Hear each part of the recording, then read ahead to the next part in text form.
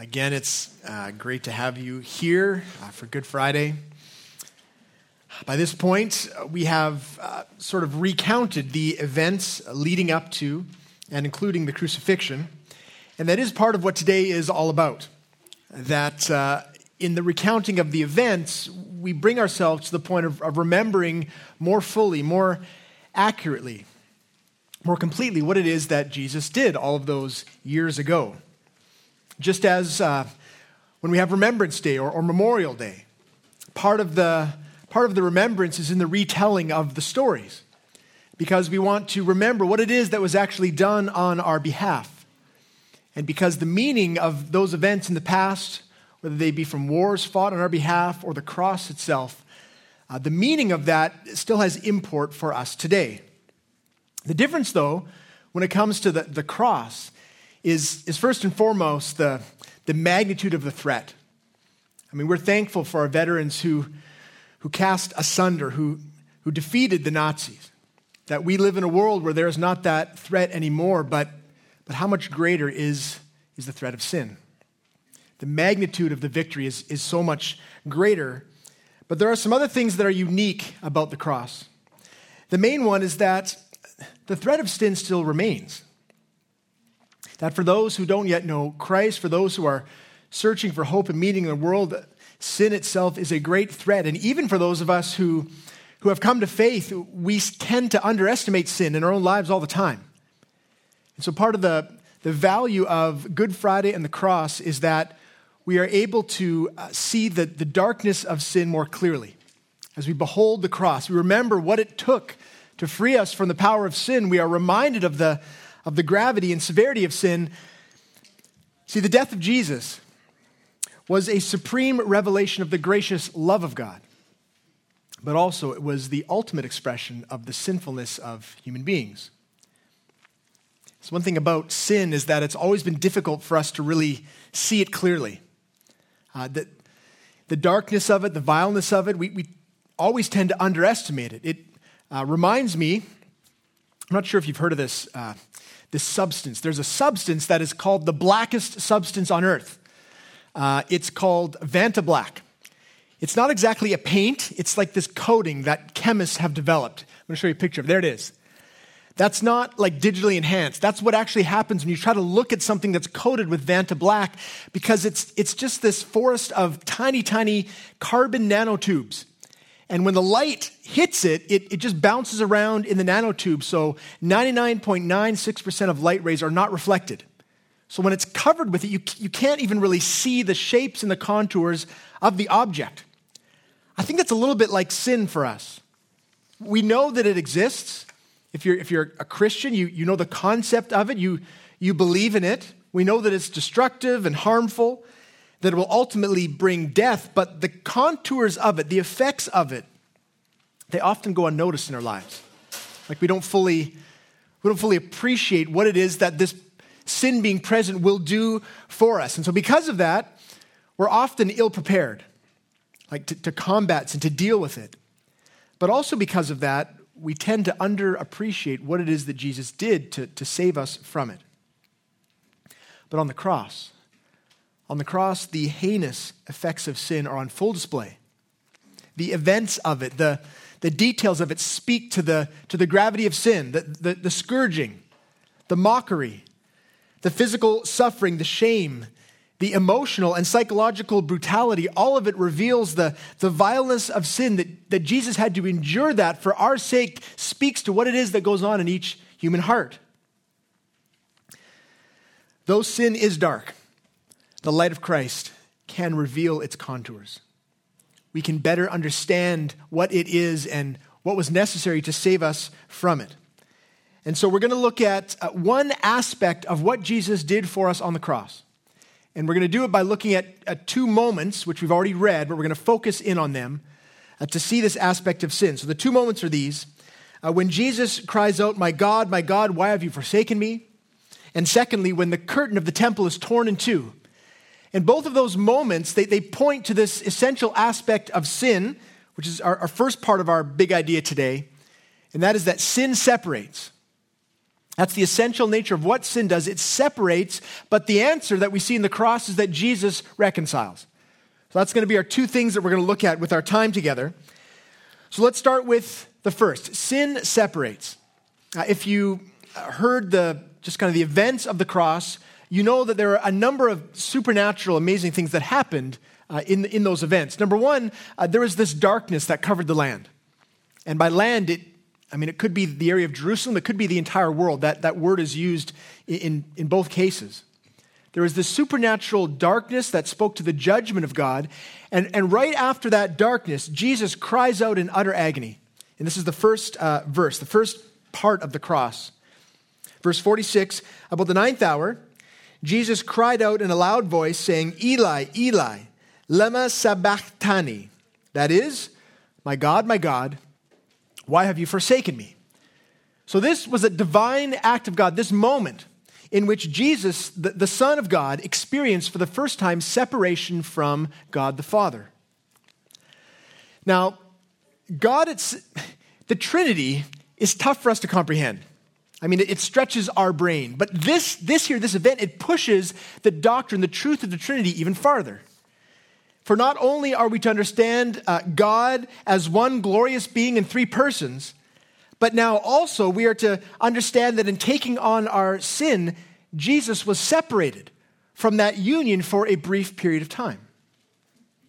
And what he said in that moment articulates the depth of sorrow and despair of his heart at that moment. He's quoting Psalm 22. And Psalm 22, 1 and 2, David is articulating his own despair, crying out to God. And here's what it says.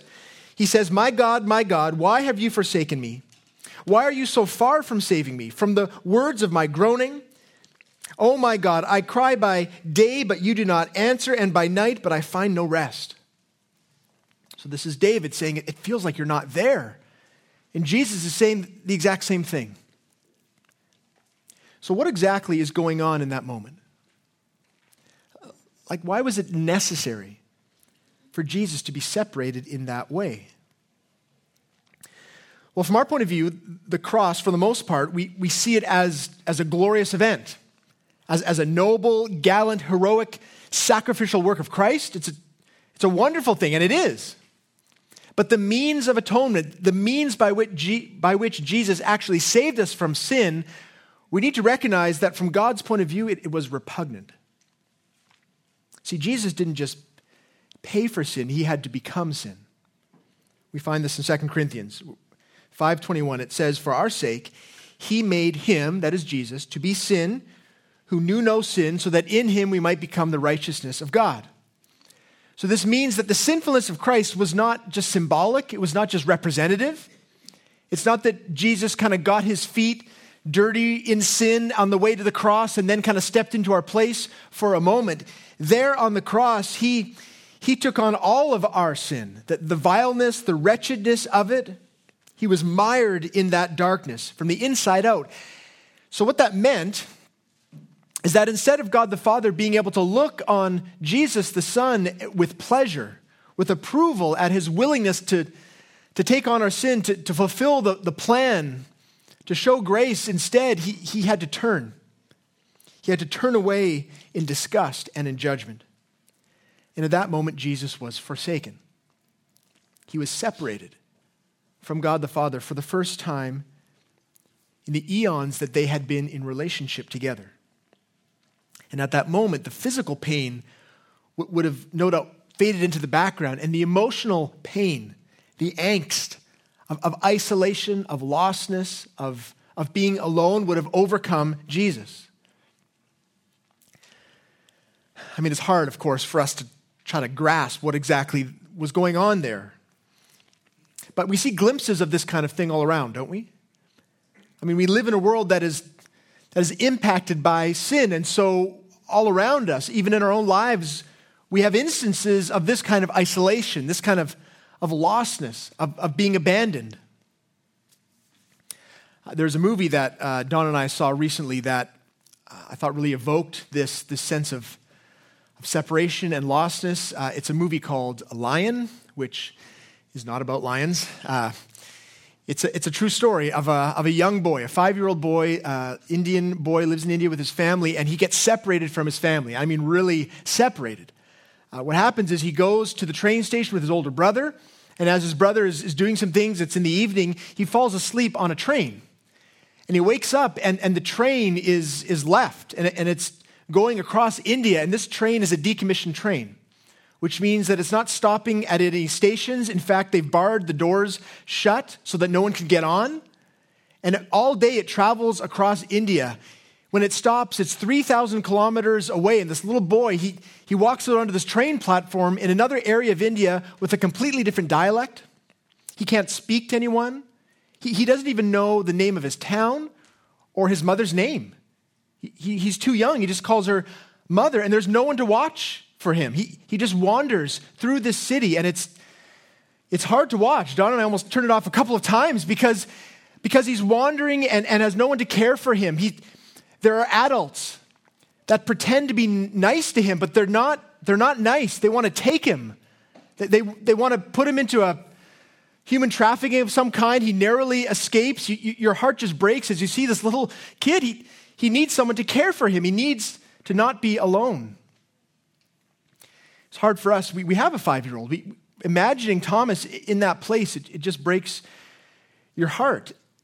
And it also breaks your heart because you know that this is true. That all over the world there are children, there are teenagers, there are adults who have no one to care for them, who are preyed upon by evil forces, people who want to hurt them, take advantage of them. There's no one to care for them. So that feeling of heartbreak and lostness, that is a glimpse of what Jesus went through as he was alone in that state of sinfulness, the dark, empty isolation of our sin, not his own, but ours. And he did not have the familiar and comforting presence of his Father. Now, it's not that Jesus stopped being the Son of God, or that he stopped being part of the Trinity, just like that little boy. He still had a family. He still was a son. It's just that he was so far removed from his family, that so separated, that he felt like all hope was lost. And that would no doubt have been how Jesus felt in that moment. But see, even with illustrations like that, it's tough for us to really understand what it is that Christ went through. In part because, the relationship between God the Father and God the Son, it's mysterious. It's tough to comprehend. But also, I think, because for us as human beings, we're used to a pretty low level of intimacy in our lives, aren't we? In terms of our relationships, in terms of the people around us and with God. I mean, our sin makes it so that it's very difficult for us to really grow close to each other. If you think about what we tend to want, we say we want to be close, we want to have close friendships, we want to have a close, intimate marriage, and yet our own sin consistently undermines that attempt to really be close to people. We know we should be open and forgiving and gracious and easygoing, and yet we're not. We're uptight, we're self-centered, we're harsh with people, we're filled with bitterness, and it means that we're not really close to the people around us, and the same is true with God. I mean, those who have no faith, even then, they will at times cry out to God in times of crisis, but there's no real sense of connection. That there's sin separating that means of communicating, of getting help from God. And even for those of us who have faith, we know there are times, we describe them as valley times or dry times, right? Where it just feels like, man, we're praying, we're trying to do the things that usually help us to feel the comfort of God. We're not feeling it. And yet when we come up to the mountaintop and we look back, we realize that actually God, he didn't go anywhere. It was us. It was in our own hard-heartedness or something that kept us from really feeling the intimacy of God. See, we long, though, for a greater intimacy. In fact, part of the reason that it's so tragic, the human condition, is that we were actually designed for great intimacy with each other and with God. That's how it was supposed to be at the beginning. Genesis 1 and 2, you see the picture of genuine human intimacy, husband and wife, totally for each other, open, honest, loving of each other, their relationship with the Lord, no shame, no fear, no guilt. It's beautiful. It's what we long for. That's why honeymoons are so great, because It's intimacy on all levels. It's physical, emotional, relational intimacy with someone that you haven't yet sinned against enough to ruin it. It's not a very wonderful picture of marriage, but you know what I'm saying. Given enough time, it tends to get tense, it tends to get more difficult, but at the beginning, it's beautiful. That's what we long for, and that's what we've lost. In our sin, Adam and Eve, felt shame in that moment, and we continue to feel it. And we were cast out of the presence of God. It's hard still for us to grasp what we've lost. We long for it, but to actually understand what it means that we're separated from God is difficult to comprehend. But I do think for the people of the Old Testament, and for the people of the time of Jesus, I think it may have been a little bit easier to grasp the fact that they were separated from God, and that's because they had a symbol of it. They had a symbol of that separation that was present every time they came to worship. And that symbol was the curtain in the temple. Because the curtain was that which separated the people from the presence of God. There were actually 3 different structures, 2 temples and 1 tabernacle. I'm going to show you a picture of them because in each one of them there is a curtain, a separation present. All of these structures were given by God. God said, build this place where I will come and dwell with you. And in each one, you'll notice, so this is the tabernacle is the first one, but here hanging down is a veil, a curtain. And that separates the holy place, the place of worship where people could come, the priest could come, from the most holy place, which is where the presence of God would come and dwell.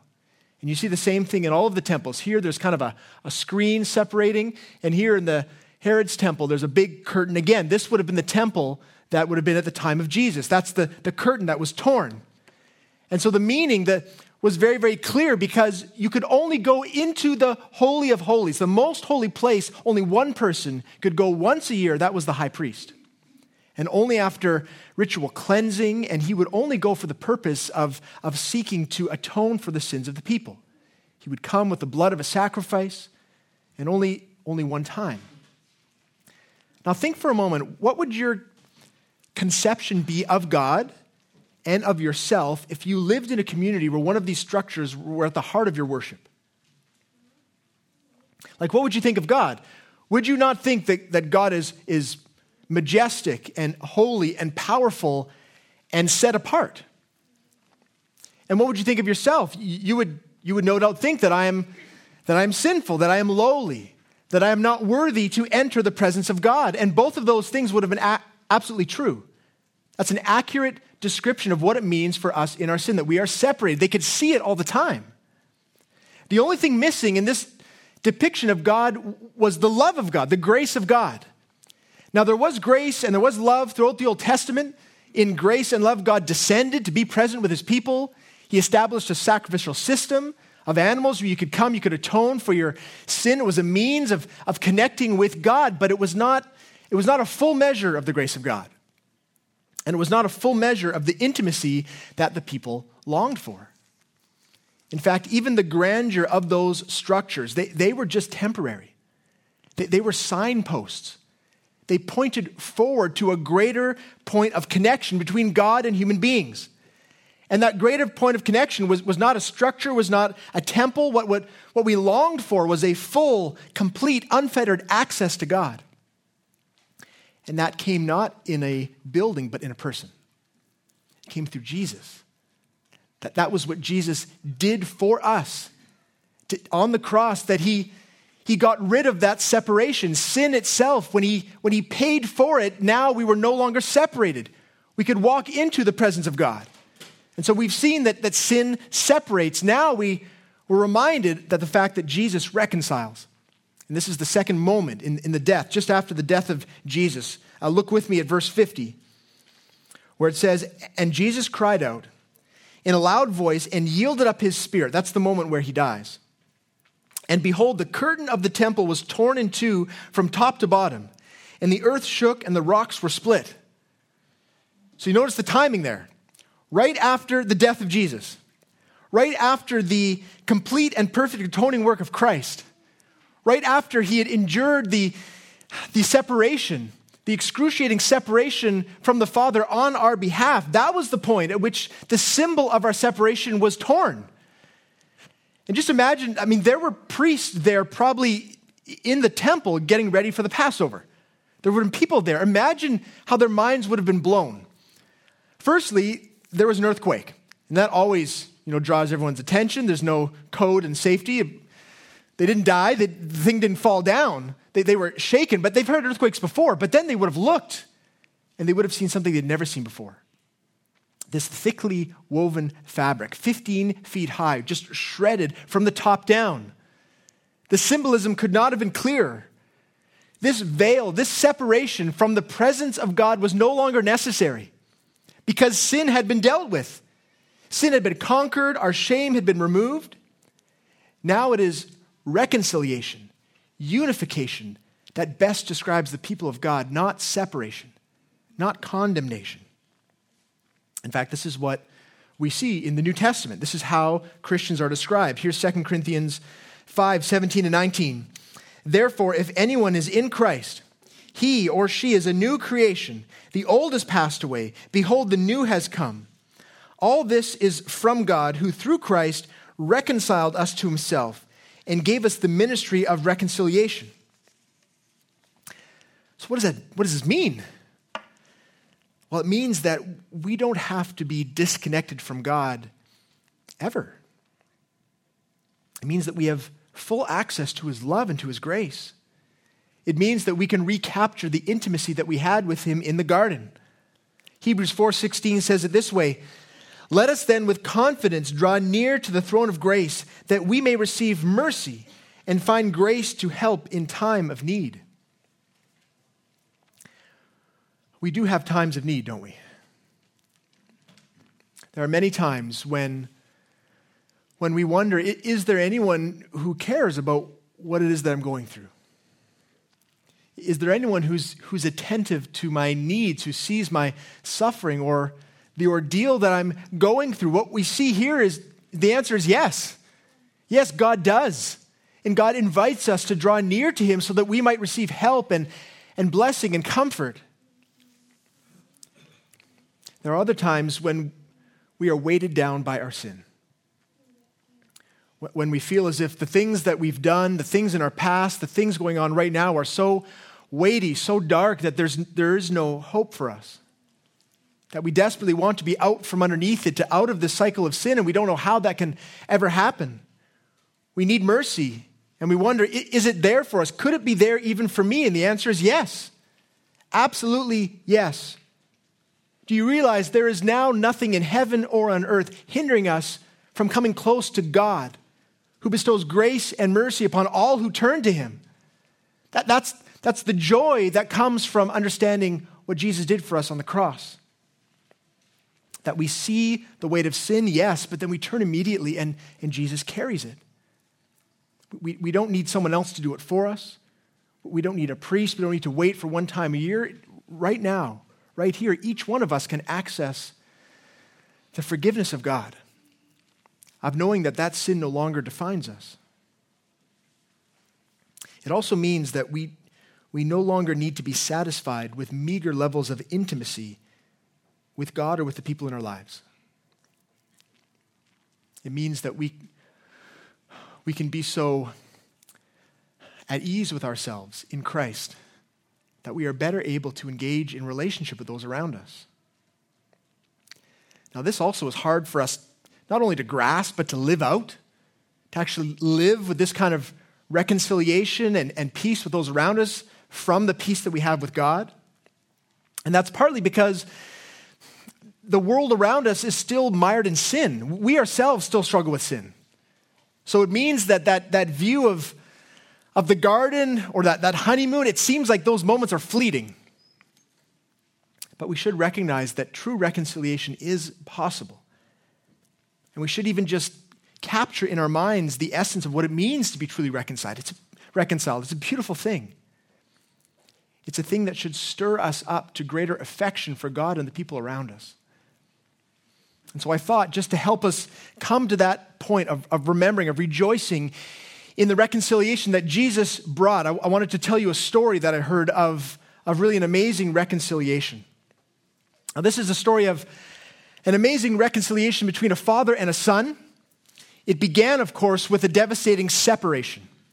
And the separation came because this father and son, they grew up in the same home, and yet they were separated for this boy's entire childhood.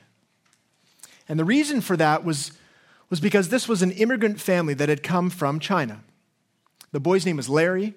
Larry's mom and dad had come from the Fujian province in China, moved to the U.S., started up a Chinese takeout restaurant, and the father, he worked 15-hour days just to provide for the family, just to make ends meet.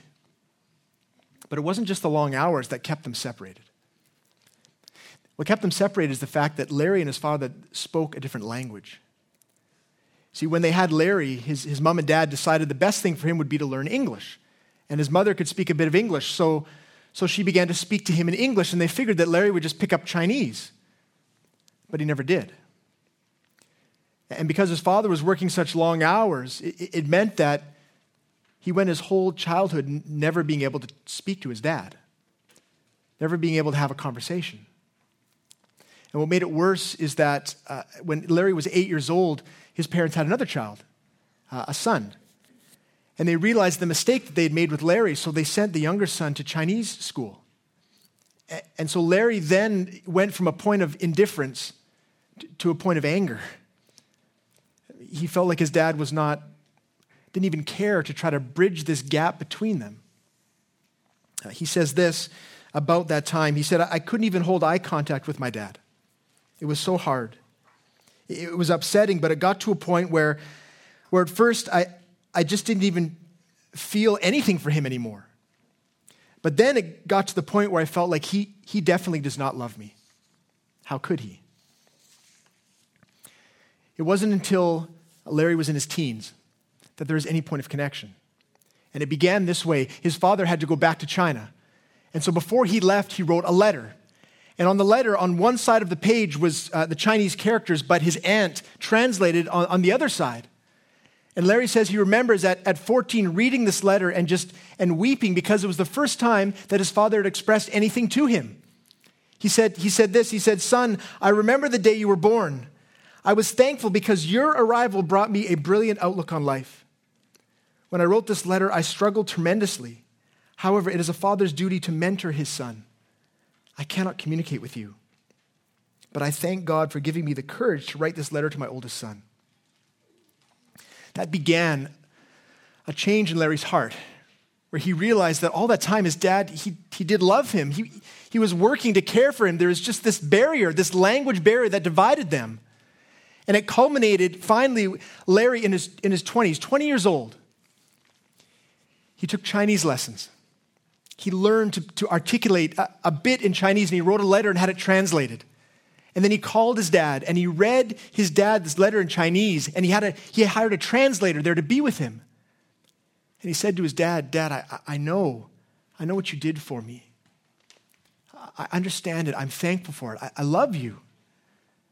And through the translator, for the first time, they had a conversation where his dad just broke down in tears. He was crying. I was listening to this on a podcast. Larry was crying. The translator was crying. Everyone was crying. Because for the first time, they were able to communicate with each other. It was a beautiful moment of reconciliation, overcoming a barrier that really should never have been there. There should not have been the case that this son and his father would be separated by this language. And that is very similar to sin. It should not have been the case that we were separated from our God, that we were meant to be in relationship with him.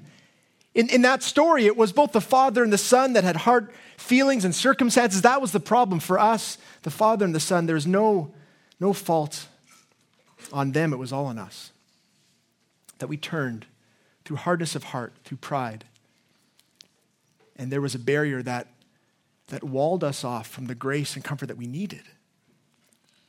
See, the beauty of the cross is that, like that moment, renewed relationship means that we are known by God.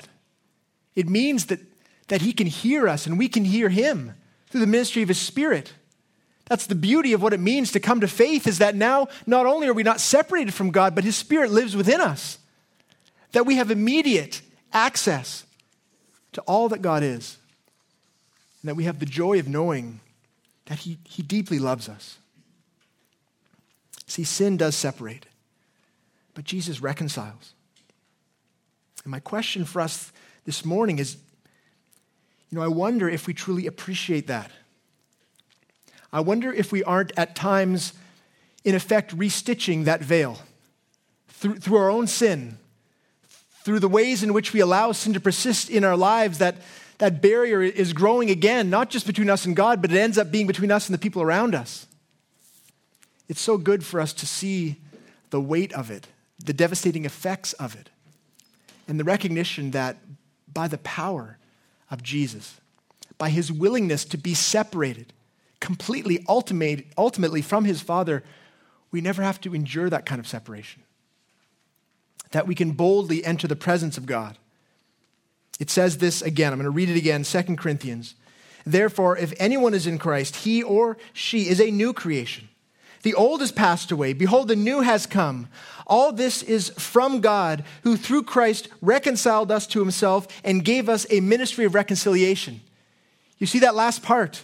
That because we are reconciled with God, we now have a grace that overflows from us so that we might be a forgiving and gracious and loving people. Not only to the people in our lives, but to the people in our community.